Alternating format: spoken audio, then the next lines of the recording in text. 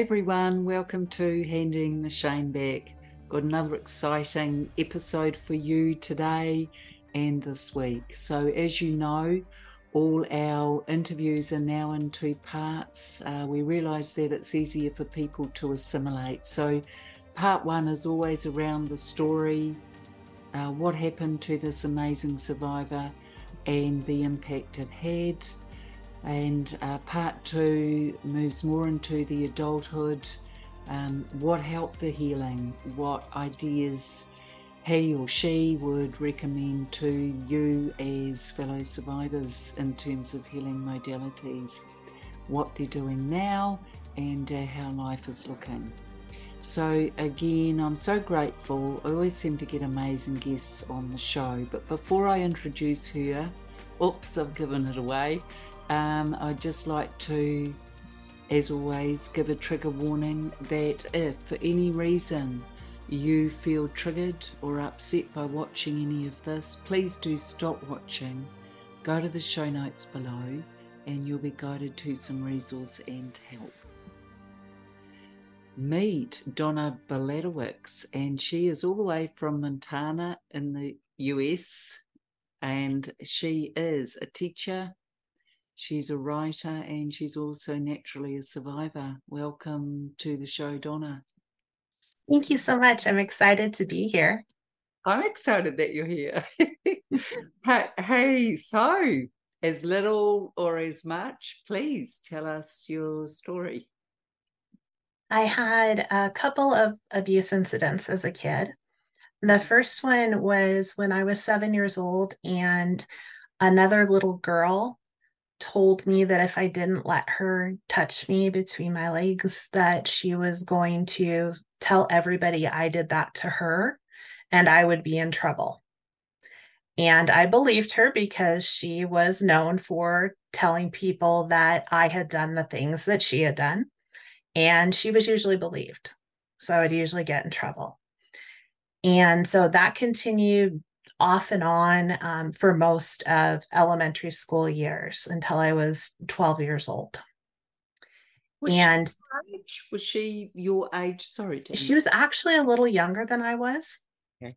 but she was very used to getting her own way, very bossy, very forceful, and like to blame things on other people. And because I was older, I always got in trouble because I should have known better, quote unquote, even though I was just a little kid too.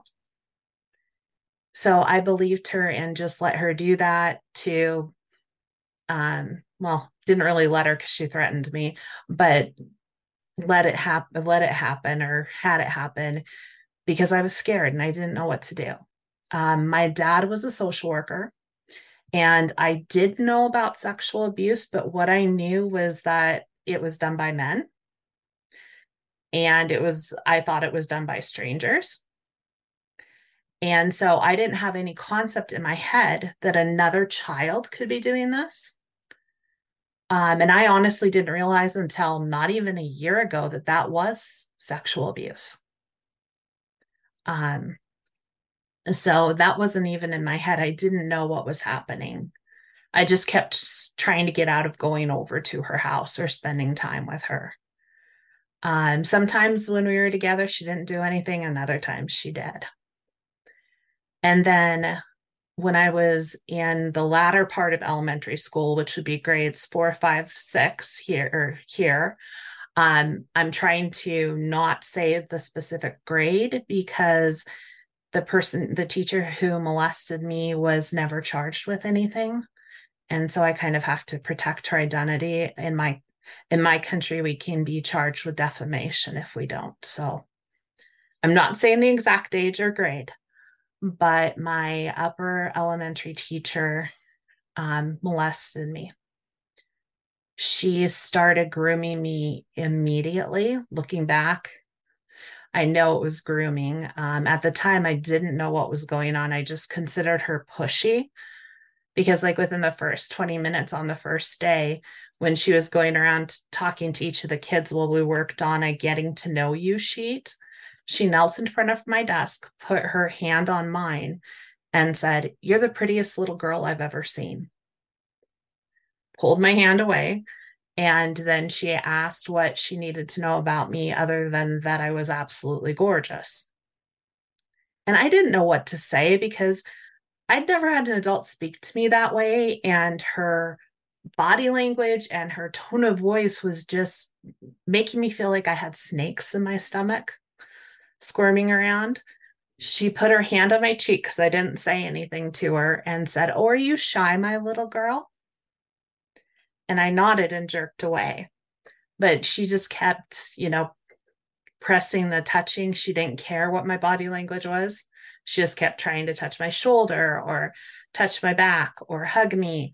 And then by the third week of school, she kept me in from recess and absolutely shattered my innocence. And then from there, it was happening multiple times a day where she would keep me in from recess. She would keep me in from specials like PE or music or any of that, library. She had talked with my parents and told them they had such a wonderful daughter. She knew I wanted to be a teacher. So she asked if I could be her helper, if she could mentor me. And of course, parents are thrilled when their child gets extra attention. So they gave her permission. So she was like telling everybody that I was her helper, that she had permission from my parents to keep me in, etc., so that people wouldn't look at what she was doing, at the fact that she had me in so much. And then I didn't tell on her that year. She had threatened me pretty badly. She told me she'd ruin my life, that my family would stop loving me and abandon me if they found out what I had done. Um, she said that she would, harm my dogs and all kinds of other things. So I kept my mouth closed. But the next school year, I realized she could be doing that to another little girl. So, of course, you were getting older because you're between about 9 and 12, I imagine. Yes, Yes. So you're getting older. You're starting to have a little bit more cognizance or uh, awareness, I guess, that actually it's possible you may not be the only victim of hers. Mm. absolutely. And as soon as that thought hit me, I decided to tell. I wasn't sure how or to who. So I thought about it a bit. And then I thought, well, maybe I'll try the school counselor. So I went in and I told the school counselor that I kept thinking about things from the previous school year, just kind of like testing out her reactions. And so she asked me what I was thinking about. And I told her I kept thinking about my teacher, that she had done some weird things. And again, just kind of like testing. She asked me what kinds of things. And roundabout way, I finally said that she had touched me inappropriately. And then I just started crying like crazy because I was terrified. Like, how is she going to react? How are my parents going to react? How are others going to react? And she asked me to please repeat it. And I told her. And she says, "Can you show me where she touched you?" And so I pointed. And she said, "That's sexual abuse. Do you know that?" And I nodded. And then she asked if my dad was George. And I said yes. And she knew him because he was a social worker. And he actually, along with some other people, started the first sexual abuse task force in our area. So he was really well known. My dad was amazing. I was so lucky. And she called, I think she called him first and then called the police. And I think I was at the police station either later that day or the next day. I don't remember exactly on the timing. But the police told me a woman wouldn't molest a girl. And they did not ask me any of the standard questions. They thought that I was making it up and putting together pieces of stories that I'd heard. And then when the abuser threatened to harm herself and ended up in the psychiatric ward, they told me it was my fault. So can I just stop you there, Donna? Oh, I'm so sorry you had to experience that level of stupidity, frankly. And we can say, can't we, that ignorance is a reasonable cause for doubt? No, not really. Not when it comes to child sexual abuse. Was your dad informed before the police were informed? Yeah, I think so. I'm not 100% sure. I know she called my dad really quickly Okay. because she came back to me and asked if I wanted to stay at school or if I wanted my dad to pick me up. Yeah. And what did you say? I wanted to stay at school because I was worried. You know, kids get worried, especially at that age and older, Yeah, about what other kids are going to think. of course. And so I didn't know what they would think, but I wanted to stop crying before I went back to class. And so she let me stay there until I felt well enough to go back to class. Um, but it was really tough. And then when she got away with it all, she started retaliating. She told all her students, because she had been suspended with pay. Sorry. Can you fill in the gap here? Oh, sorry. Yeah, so I'm not just to make sense of it. With the police being informed, your parents obviously being informed, then obviously they must have questioned her if she was suspended. So what's that? I guess that missing piece of it. I don't know the entire timeline because I wasn't kept too much informed because I had You're a enough to child. deal with. I was a child. Yeah. My understanding is that the day I told, the police told the school district and they suspended her with pay. I don't know if the police interviewed her right away. I don't know if they took several days to interview her. She, of course, lied. Um, What abuse which doesn't? exactly. And that's the other thing the police had said to me during this, because they interviewed me one other time after that when she was in the psychiatric unit, telling me that I needed to make sure I was telling the truth. And I'm like, I am, telling me it would be my fault if she hurt herself. And then saying, well, she said she didn't do it. So I looked right at one of the officers and said, and how many pedophiles admit it? And the officer didn't say anything. Donna, again, I'm gutted you've had this terrible experience. It's shocking. You know, and survivors watching, hello, beautiful ones, you'll see this as well.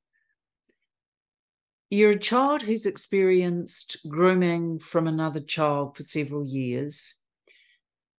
A few years into that, you then end up with a female teacher who decides you're it. So you start getting targeted, and you see with the grooming, the words that are used, the touch that begins with a pat on the shoulder or holding of the hand, and then escalating. The differential in the power, the authority over.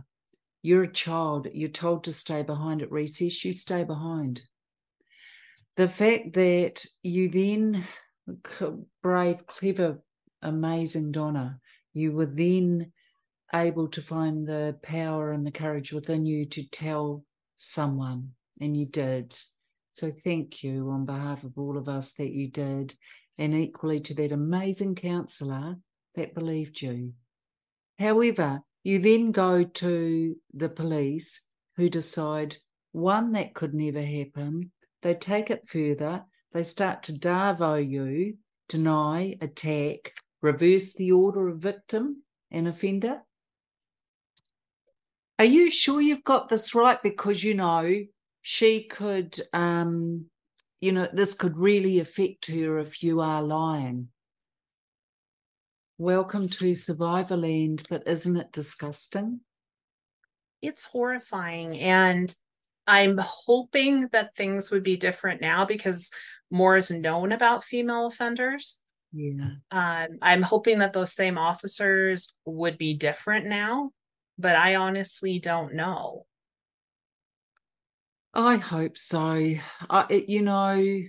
That's the thing with women predators and pedophiles is that because it's considered completely impossible or untenable that that could occur, it can't therefore be true. It can't occur.